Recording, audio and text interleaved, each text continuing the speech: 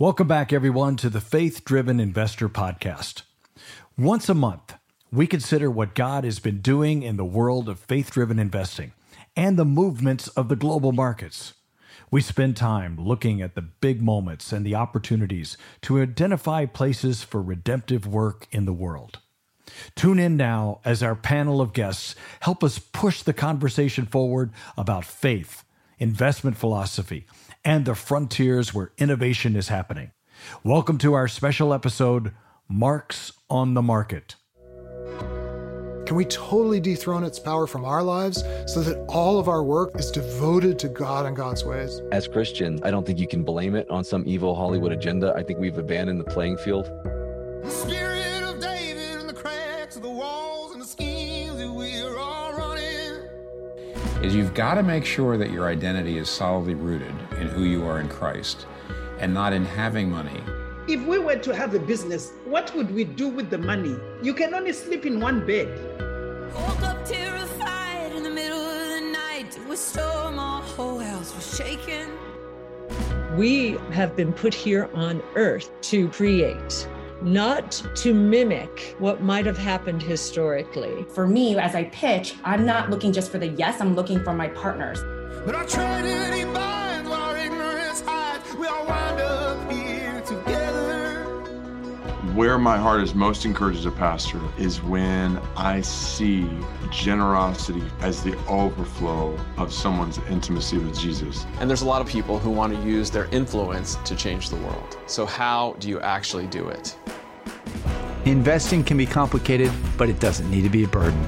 Stewardship of the resources that God has entrusted us with is full of responsibility, analysis, and yet it is also a unique opportunity for us all to come to know God's love for us more and His purposes in the world as we seek His wisdom.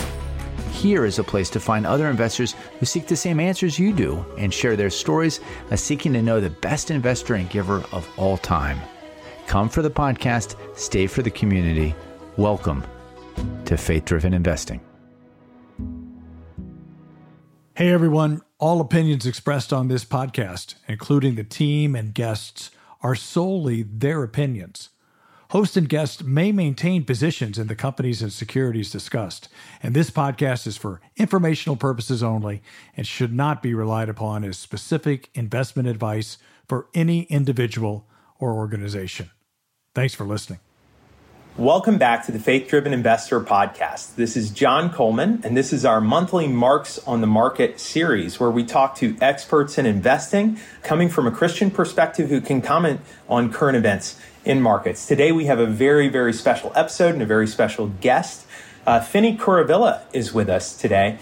Finny is the co-chief investment officer and founding member of Eventide Asset Management, with a couple of partners with whom he founded the firm. Eventide is a long-standing member of the faith-driven investing community, although they do a variety of different investments in both private and public markets. Finny has more degrees than I could possibly capture here, including MDs, PhDs, and master's degrees from a variety of awesome institutions like Harvard Medical School, Harvard University, MIT, and Caltech. And he's a leader in healthcare investing, as well as broader investing. Finny, thanks so much for being on today. Great to be with you, John.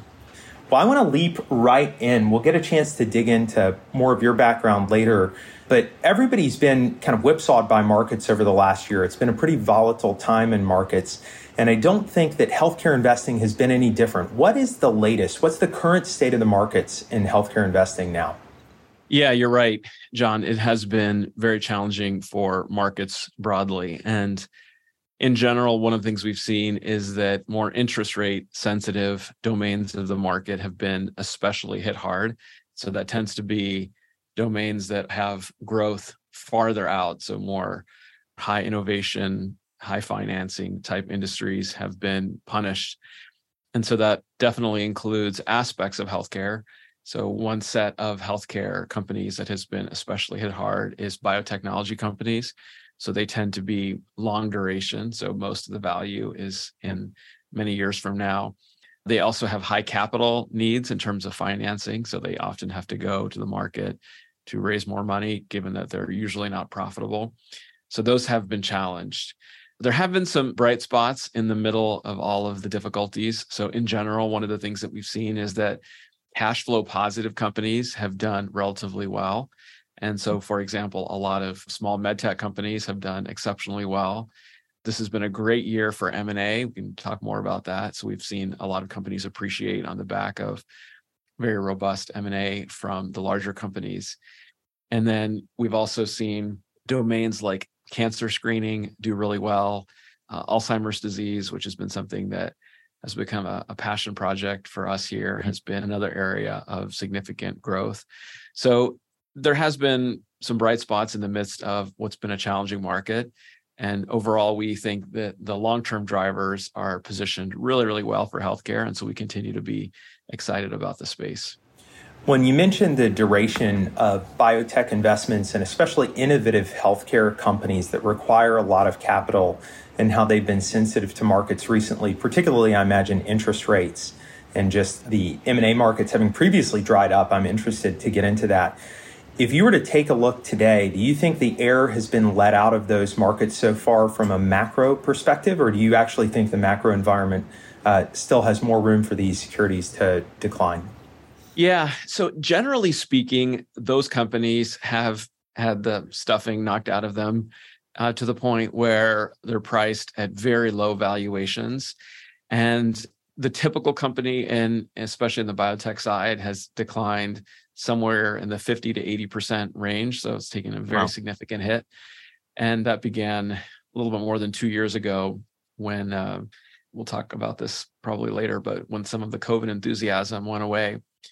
There are a few areas where some companies still look a little expensive, but I would say broadly speaking, the industry looks very cheap. And if you use long-term measures of, is the industry expensive or is it fairly valued? It certainly looks fairly valued. One of the things that's challenging in our space is how do you value companies where you can't use price to earnings or price to free cash flow or EV to EBITDA, some of the more classic measures of valuation, given that most of them are not profitable. And so you can use measures instead like enterprise value divided by cash on the books.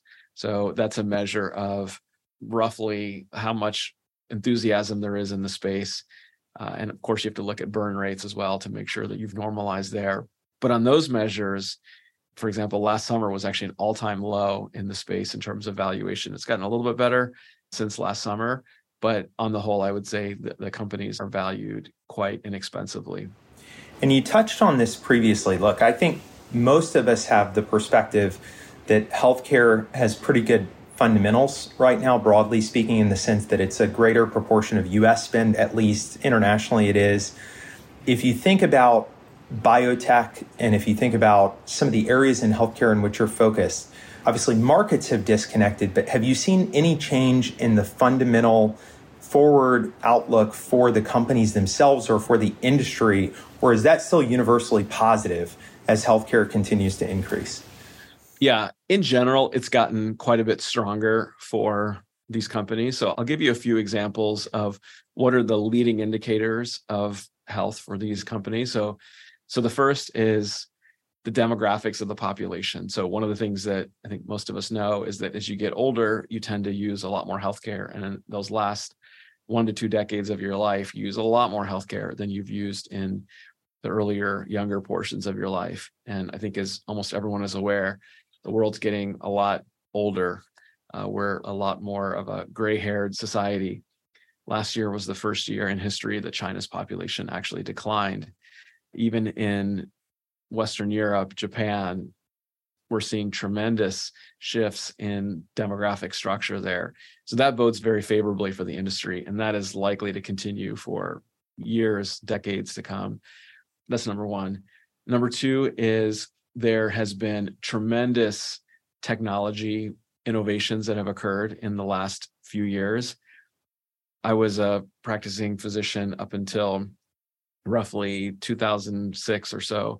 And I look back at how we were treating patients, particularly with some of the diseases that we used to see. And it almost looks primitive just 20 years ago, what we were doing compared to what's happening today. I mean, if you had told me in 2023, these are some of the therapies and how they're going to be used, I would have said, sounds a little sci-fi to me, but it's happened. And the pace of technological improvement has been just astounding. So just to give you a little bit of a flavor for this, when the human genome was first sequenced in roughly the year 2001, it cost about $3 billion to sequence that first individual, and it took roughly 12 years. So $3 billion in 12 years. Today, you can do that for less than $1,000, and it takes less than a day. So the costs have shrunk from 3 billion to less than 1,000, and then what used to take 12 years now takes less than a day. And that pace of innovation far surpasses even what, for example, we've seen with Moore's law and semiconductors and computers getting faster and being able to have more memory on board. And that kind of just incredible gain in technology and then knowledge in terms of what are the parts of our genome that are responsible for health or disease. We have grown literally exponentially in the last 20 years or so. And most of those discoveries have yet to make their way into medicine. So there's a lag of at least 10 years or so between when someone comes up with a good idea before when it's actually used in human populations. And so this kind of technological improvement is just incredible. And we're right on the cusp of what promises to be a very exciting century of innovation. I sometimes say that we, humanity, in the year 2100, so most of us sadly will be dead and gone, but our grandchildren in the year 2100 will look at us today in terms of our healthcare, similar to how we look at cavemen who are using leeches and spears to slash their bodies for healthcare, right? That's going to be the degree of improvement that happens in this century, because we still, even very basic questions like, how does memory get made and stored? What is really the sustenance and the genesis of cancer? How do we really understand autoimmune disease? We still don't really understand at a deep level of what causes those diseases. And so we're in this place now of how can we take these little seeds of insight that we're getting from these genome studies into being real actionable therapies that can be useful in human populations. And so it takes time to develop that. And that's going to be what happens over the decades to come. And so that shift to these more high-tech type therapies using some of these insights from the genome technologies is what's to come. And that's only going to be accelerated by, for example, AI, which if we have time, we can talk about some of that. But another tremendous tailwind that the space has is we have more and more economies coming online that have the ability to access modern healthcare. And so you look at India, for example, that is slowly but surely starting to become more of a modern economy with access to something like what we have in the US. I mean, we're talking about, 1.4 billion people coming online. This doesn't even count, for example, countries like Africa, a lot of Latin America, that still really doesn't have access to the kind of healthcare that we do in North America. And so that's another tailwind now where we're talking about massive populations that are going to be coming online in future decades. And then you layer on the fact that the diseases of, let's call them addiction. So this includes obesity. So much of obesity is really an addiction-related problem. Tobacco, mental health, which is often tied into a lot of issues of technology, loneliness, social media. Yes. Very profound structural reasons for that. These are going to be the kinds of diseases that biotech can at least partially address, maybe not fully address, but at least partially address. So we have a lot of reasons to be optimistic about some of these tailwinds that we have going into the century. Well, just a small caveat, and then I want to pick up maybe with some examples going back to the areas that you're most excited about that are near commercialization, those that you're actually keeping an eye on. But I'm not a physician, but one of my children has a rare genetic disorder that only about 1,600 people in the world have her family of disorder that they've actually sorted out now that they can study genes, and only 2 people that we've discovered have her exact gene disorder.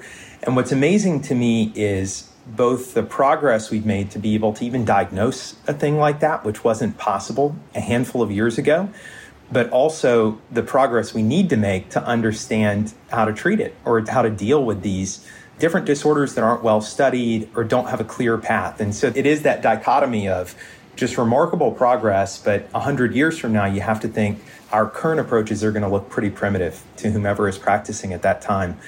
So many great threads to pick up on, but you had mentioned Alzheimer's and cancer, for example, in your initial comments, and one of your themes here was the advances that are coming that people don't even know about or that have lagged behind the research and are just coming to market. What are 3 or 4 areas that you're keeping an eye on that you think are actually near to coming to market that are most exciting? Yeah, I would certainly include Alzheimer's in that. So that is one that is just now coming to market like this year. And so I'm right now in Boston, Massachusetts. So just across the river, there's a company called Biogen that got FDA approval for just last month, in fact, for the very first disease modifying treatment of Alzheimer's disease. And so, wow. In general, one of the sad but true facts of medicine is that a lot of what medications are doing is they're addressing symptoms or manifestations of disease rather than the root cause. The root cause is often very difficult to address and sometimes technologically impossible. But one of the things that we have now, just in the last 6 to 9 months, made progress in as a society is the root cause of Alzheimer's disease. And so the way to think about Alzheimer's is that in your brain, in an Alzheimer's patient, what happens is there are these what are called plaques that are formed. So just like you can get a plaque on your tooth, you can get a plaque in your brain. It's a 3-dimensional ball, and this ball ends up killing the neurons that it touches. And if you go in under a microscope and take out this little ball and ask what's inside of it, there's 2 main proteins, 2 main components inside of that ball. And one of them is called A beta. And we've known this for decades and decades. This has been widely known, but how in the world do you cleanse the brain from this? Well, somebody had a very clever idea, which is to use our immune system to clear out these plaques from our brain. So our immune system, of course, we use all the time to fight off infections or to fight off cancer. Not a lot of people appreciate that. That's a different story. But here somebody figured out, well, hey, why don't we take an antibody? So an antibody you can think of, it looks like a Y. And the top part of the Y binds to, it sticks to something that is dangerous, say a virus or a bacteria. And when the top of that Y sticks to its target, it sends off a signal to the immune system saying, hey, there's something bad here, come and kill it or come and clear it.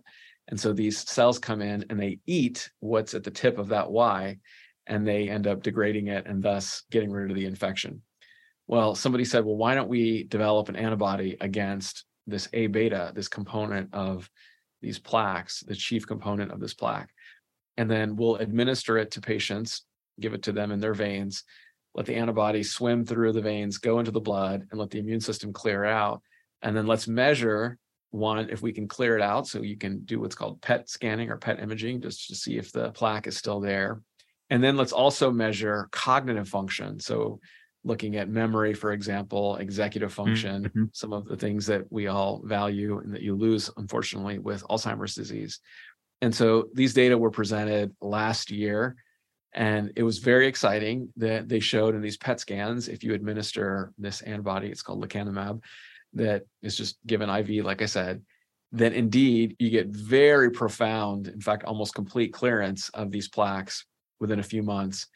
And then more importantly, if you measure the clinical function of the brain, the executive function, memory, et cetera, you see a 27% improvement clinically there, which is a big deal. And I have a father-in-law who recently passed away from Alzheimer's disease, and it's a absolutely awful way to die because you lose so many of the functions that really make us human. And so when this came out, I mean, I was jumping up and down with joy here, because Alzheimer's is a disease that we don't need to suffer from if we can get at this root cause. So there's now a second company, Eli Lilly, that is going to hopefully get FDA approval soon. And now that the industry has a foothold, one of the things that biotech is really good at is once it gets a foothold, then it can iterate and improve. right? But you need something solid to be able to grab a hold of. And so that's definitely the first area that I'm watching very carefully. And if you look at Alzheimer's morbidity and mortality, in other words, deaths and suffering, both from patients as well as family and caregivers, this could be a real game changer.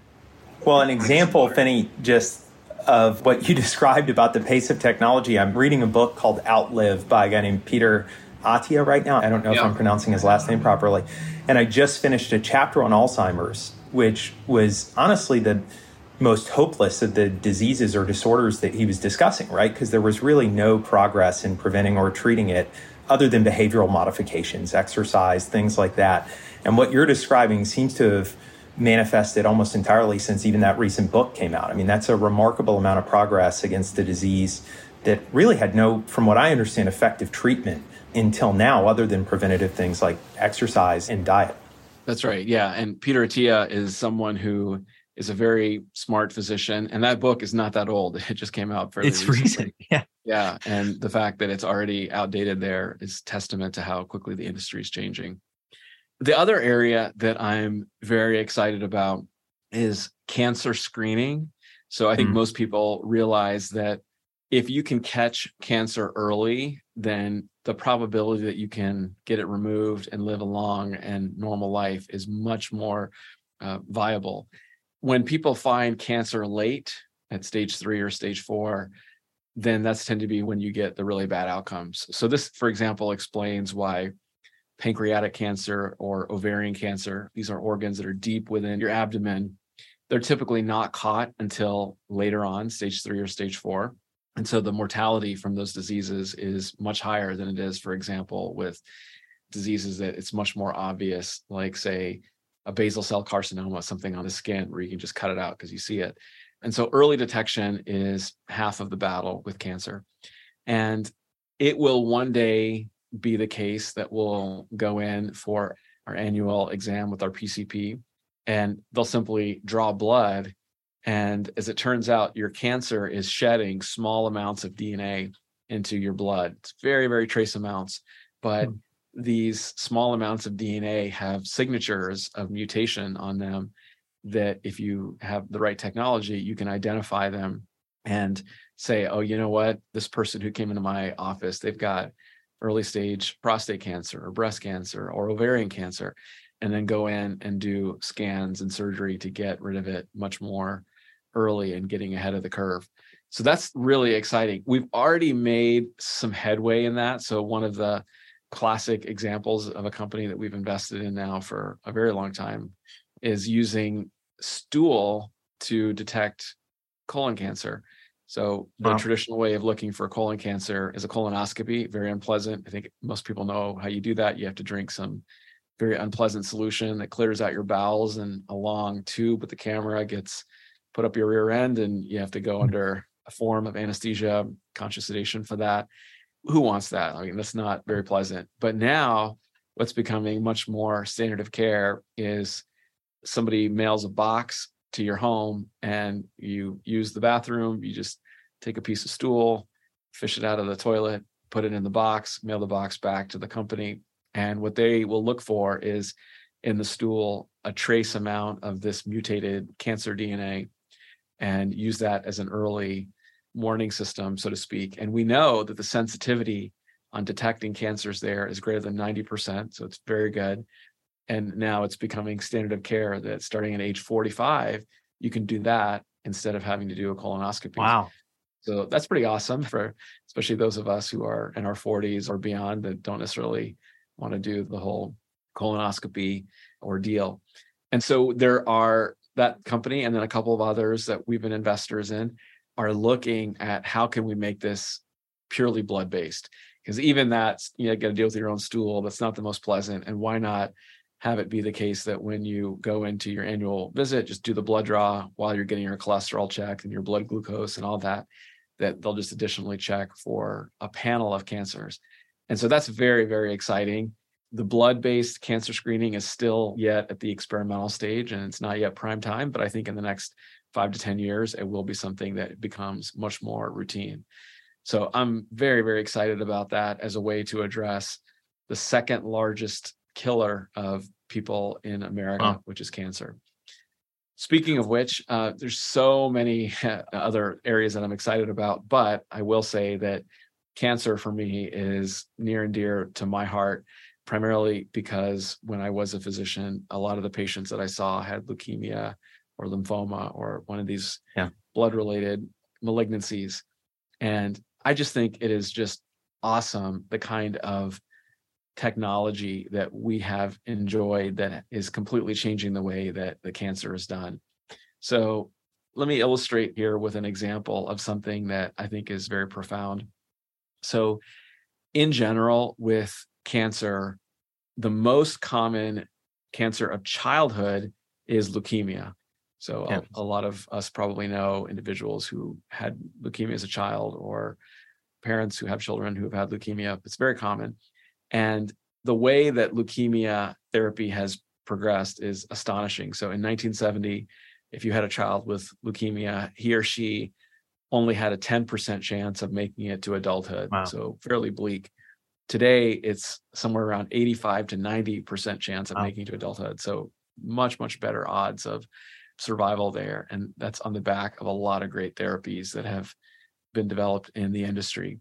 And in particular, though, one of the things that we've known for a long time is that so much of what cancer therapy really is it's giving basically poison to a person. And what you're trying to do is you're trying to poison the cancer faster than you're poisoning the rest of their body. And there is a window that you can try to thread in order to make that happen, but it's a narrow window. And it's also why, for example, the side effects from chemotherapy are what they are. They will kill more rapidly dividing cells. So when you're giving these poisons, the cells that are dividing the most quickly are going to be the ones that take the hit. So your hair will fall out, as it turns out. The hair cells are rapidly dividing. Your gut cells are turning over very rapidly.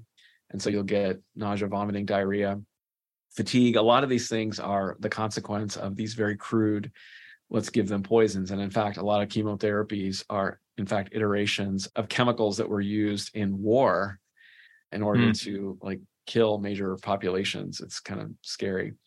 So this is how a lot of chemotherapy is built on, is just, let me give a fancy form of poison and try to thread that needle very carefully.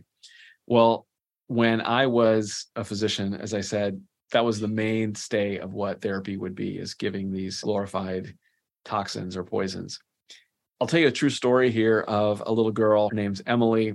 She was diagnosed at 5 years old with this leukemia, the most common form of childhood cancer. 85% chance of cure, 85 to 90. Parents were told, hey, if you got to pick a cancer, this is the one to get.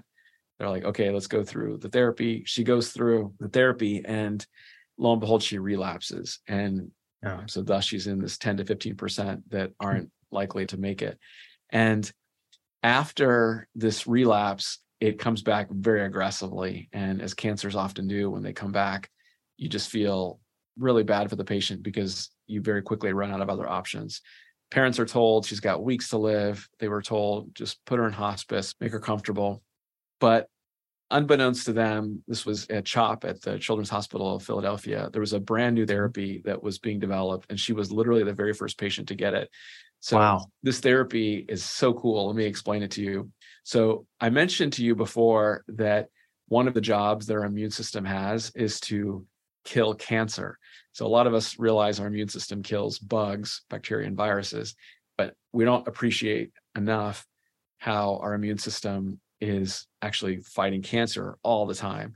So as it turns out, every single one of us has some low-grade cancer that's brewing somewhere inside of us. But most of the time, your immune system is scanning your whole body, and it's looking for something different than normal, and it'll kill that cell because it recognizes it as foreign. And so that is something that we should wake up and thank God for every day, because our immune system is our number one anti-cancer prevention agent that we have. And this is the reason why, for example, HIV patients who've got weaker immune systems often die of cancer. Well, one of the things that somebody figured out to do is, why not take someone's own immune system, and the T cell in particular, and we'll take it out of the body, and we're going to infect that T cell with a virus. And what we're going to do with this virus is it's going to be a good virus, not a bad virus, but a good virus. And that virus is going to have a homing beacon on it that's going to train that T cell to go straight to the cancer and kill it. And so they did this with Emily. They just took out her blood, just did a simple blood draw, isolated those T cells, treated them with this virus, and then reinfused her own now modified T cells back into her body. And guess what happened was that in 23 days, her leukemia was gone. And yeah, it's amazing. And you could actually watch, and they did this, these scientists and physicians did this, they would take regular blood draws and they would watch these modified T cells grow in terms of numbers in her blood as they were amplified and as they saw this cancer, and they would go and kill the cancer. And so this particular therapy, it's called CAR T, is FDA approved now. And we will often see somewhere between 60 to 80% what's called complete responses, meaning that the cancer is completely gone. So Emily, as I mentioned, was diagnosed at 5 years old. She's in her 20s now. She's very healthy, walking around, doing great. This is like awesome, right? Like we're engineering our immune cells to do things that they otherwise wouldn't do and train them to kill cancer. And so this whole frontier of using the immune system, using things like CAR T, immuno-oncology therapies to train it to get better at killing cancer in a more directed manner, as opposed to giving the simple and kind of toxic style chemotherapies, is going to be the future. So that's another area that I'm really excited about. So those would be three of my favorite areas: Alzheimer's disease, cancer screening, and then training the immune system to kill your cancer.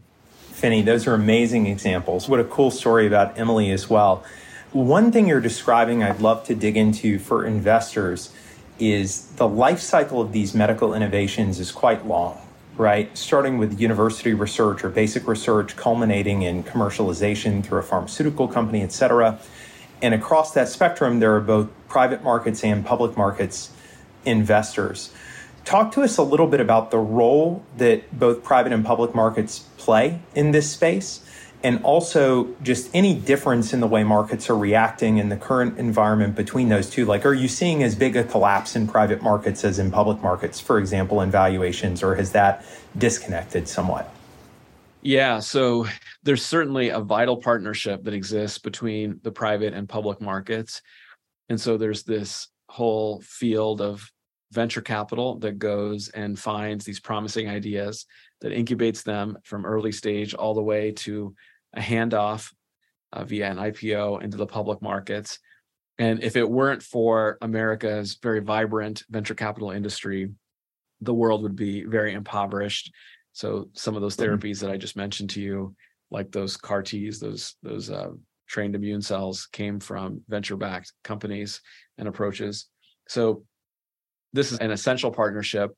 In general, public markets aren't ready to receive these very early ideas yet until they have some validation. And so that validation takes place in the womb, if you will, of these private vehicles that are typically venture-backed. And so in terms of where we are there's this phenomenon that's existed for many years where the public markets tend to lead the private markets. And so when there's a lot of great opportunities for IPOs, then that tends to be a way that the private markets get their exits. You know this industry very well also, but the private markets need liquidity. They need some way to exit in order to raise more funds. And so when the public markets are open, then the private companies can go IPO, and eventually the private investors can generate a return on their capital. And so for that reason, there is this lead that the public markets have on the private markets. There's certainly an interdependence there, but in general, that's the relationship that we've seen. Right now, we're in this place because of the public markets, as we talked about earlier, declining in their valuations. And in general, it's harder to IPO when people are a little more fearful. That's meant that private funding has also declined, and there's not nearly as much money that is going into Series A's and B's as was the case a couple of years ago. And so that'll change and things will eventually normalize and go back. But right now, we're on the private side, we're about where we were in 2013. So we've actually taken quite a step back. in terms of amount of funding there. So that's quite unfortunate. But we've seen this happen before. And in general, once we get a little more animal spirits, once we get more excitement in the public markets, then IPOs will open up, and that will enable some of these private companies to IPO, which will then enable the private companies, the venture companies, to go and raise more capital. So that's high level where we're at right now. Which is interesting because we're closing in on highs again in public markets, but it still is lacking. I love the term animal spirits. It still is lacking animal spirits a little bit, right? Because public equity markets have recovered, but you're still not seeing an IPO market quite as active in an M&A market. There's still a lot of caution, I think, right now. That's right. And the reason that the public markets are doing well, especially the NASDAQ, but even the S&P 500, is because they're market cap weighted. And so I think most people understand this, but in case somebody doesn't, if you look at the S&P 500 and that index, it's not equally weighting across 500 companies. It's overweighting on the companies that have a higher market cap. So Apple, Google, Amazon, Meta, those kinds of companies have a significantly larger weight in the index. And because there were such fears about recession, really for the last year or so, what's happened is that people have gone into these mega cap names, especially mega cap technology companies, and that has pushed up these indices. But where we're at right now is the dispersion, meaning the spread in valuation between the largest cap companies and the smallest cap companies, is actually 2 standard deviations wide of normal, meaning that spread is very vast right now. So you've got really expensive companies on the high market cap side, and then very inexpensive, very cheap companies on the small market cap side. And so it's unusual that we have this kind of spread happen. In fact, often it's the case that a lot of the big companies are regarded as sleepier companies that maybe don't have as much growth ahead of them. And the small companies, that's where the action is, because they're going to grow and there's a lot of excitement there. But right now, partly deserved, the large cap companies have shown, because of AI and some other reasons, that there's cause for excitement there. And in general, the very predictable defensive qualities that people now appreciate that Google and some of these other companies have, they actually have done really well through even hard times where people have realized they're not quite as cyclical as people once thought. So that's the reason why we've seen some of this disparity in valuation. So I want to hit a couple of other quick topics before we get to some of our concluding questions. One, I promised myself I was not going to ask because it felt like asking about Bitcoin like 4 years ago, but you mentioned artificial intelligence. So I am going to ask, where do you see the intersection of AI and healthcare right now? What are you most interested in at that intersection at the moment? Yeah, I recently did a call on this, on AI in general and where it's at. And one of the things that we need to differentiate is that AI is an umbrella term, and there's a lot of differing component technologies underneath it. The one right now that has everybody excited are the LLMs, or these large language models. So ChatGPT is the most famous. Bard, which is Google's version, is the second most well-known. And these are not as sophisticated as a lot of people might think. They're very impressive, no doubt, but basically what they've done is they've ingested huge amounts of text, and they're very good at predicting what will be the result of, say, an autocomplete. Yep. In a lot of ways, they're just glorified autocomplete functions. Yeah. Certainly impressive, no doubt, and there's good reason why there's enthusiasm there. But in terms of really achieving the kind of judgment and rationale that humans have, they're a long way away. Now, how can this breakthrough in LLMs help the world of healthcare? It certainly can, and there's a few dimensions of assistance that we can have. I mean, in general, I think these LLMs will be a lift to most industries, just because I recently heard an analogy that it's like you've got an assistant sitting next to you who's passed the AP English test. Maybe their judgment isn't that great yet. So maybe they're like a high school student who's just gotten a 4 or 5 on their AP English exam. That's kind of what you have now as an assistant sitting next to you. And I use ChatGPT for when I want to quickly get a digest of a lot of material, because it is good at doing that.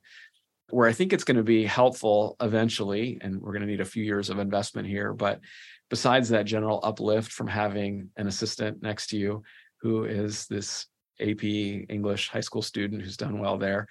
It's going to be helpful for predicting things like what drugs will be especially effective to target certain medications, and then what populations will be more precisely targeted from a particular therapy and receive greater benefit there. So for things like pattern detection, it's going to be amazing. One of the areas that I think is one to watch, and I've been saying this for like 10 years, is if you take head-to-head a skilled physician and some kind of AI algorithm, and you give it a bunch of patients who have a bunch of symptoms, and you say, who can predict what the patient really has?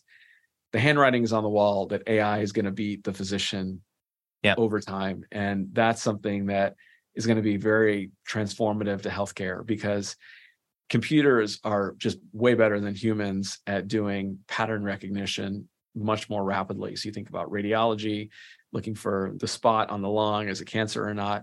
Or as I said, kind of classic internal medicine, diagnosing symptoms.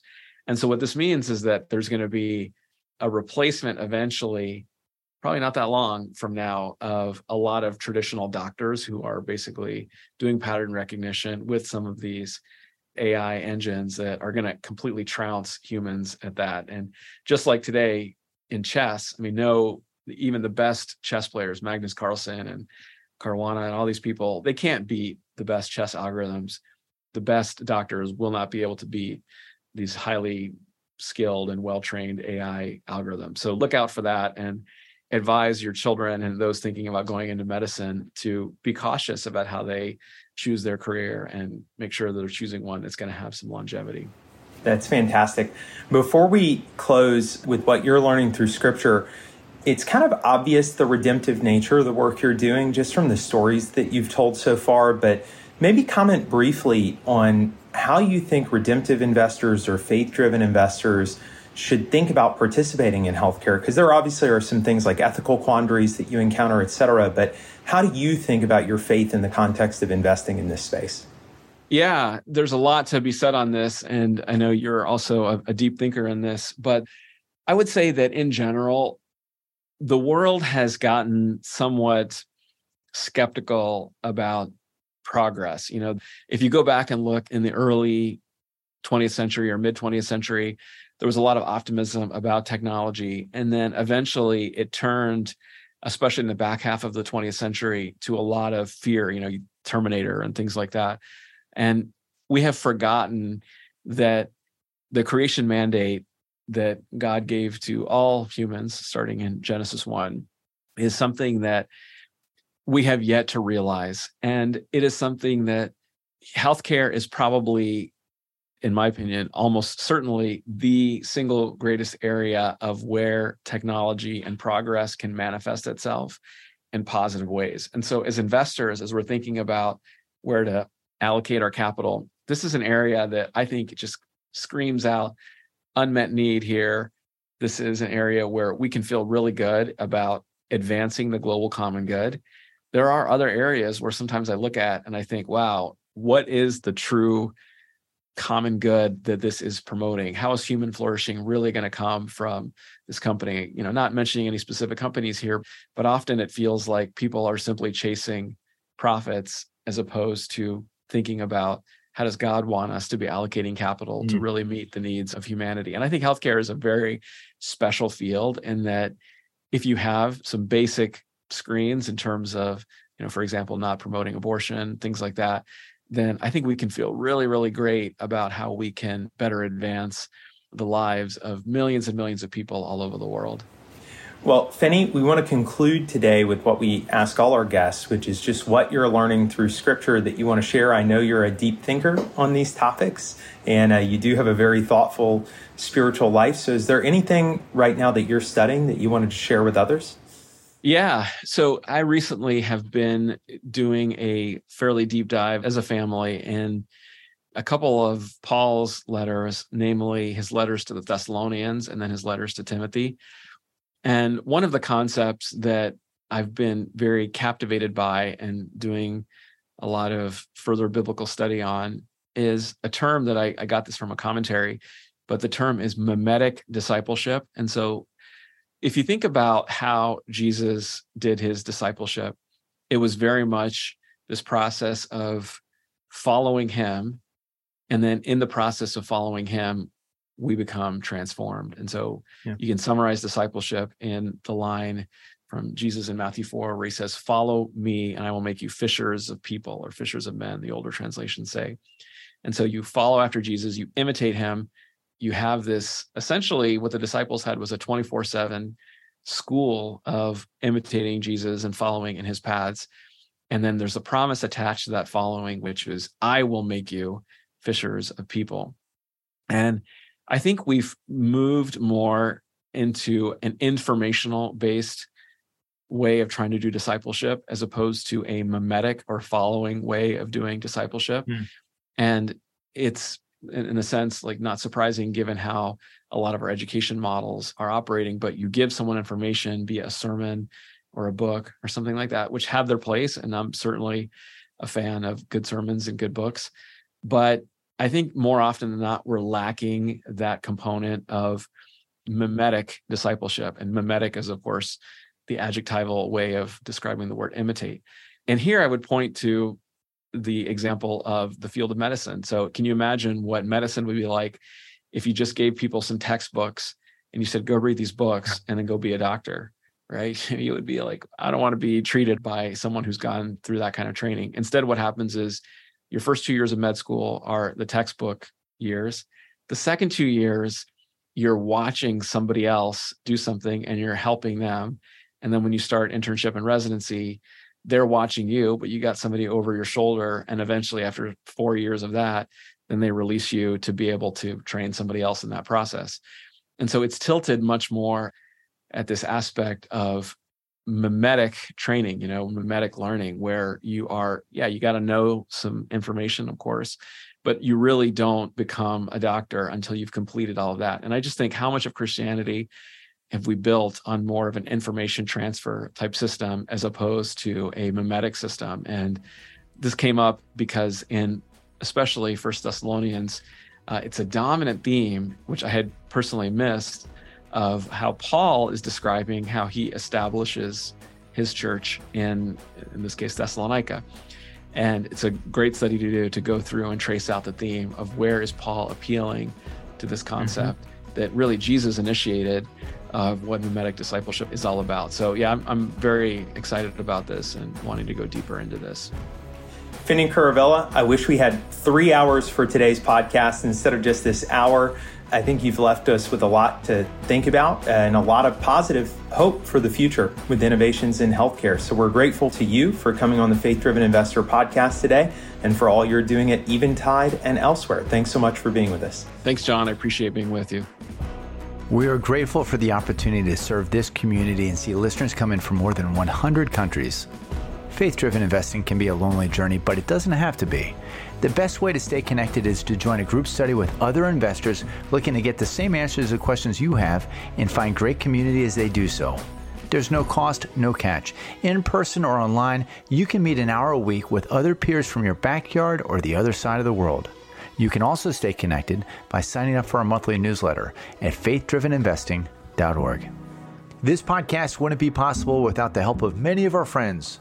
Executive producer Justin Foreman, intro mixed and arranged by Summer Dregs, audio and editing by Richard Barley. Our theme song is Sweet Ever After by Ellie Holcomb.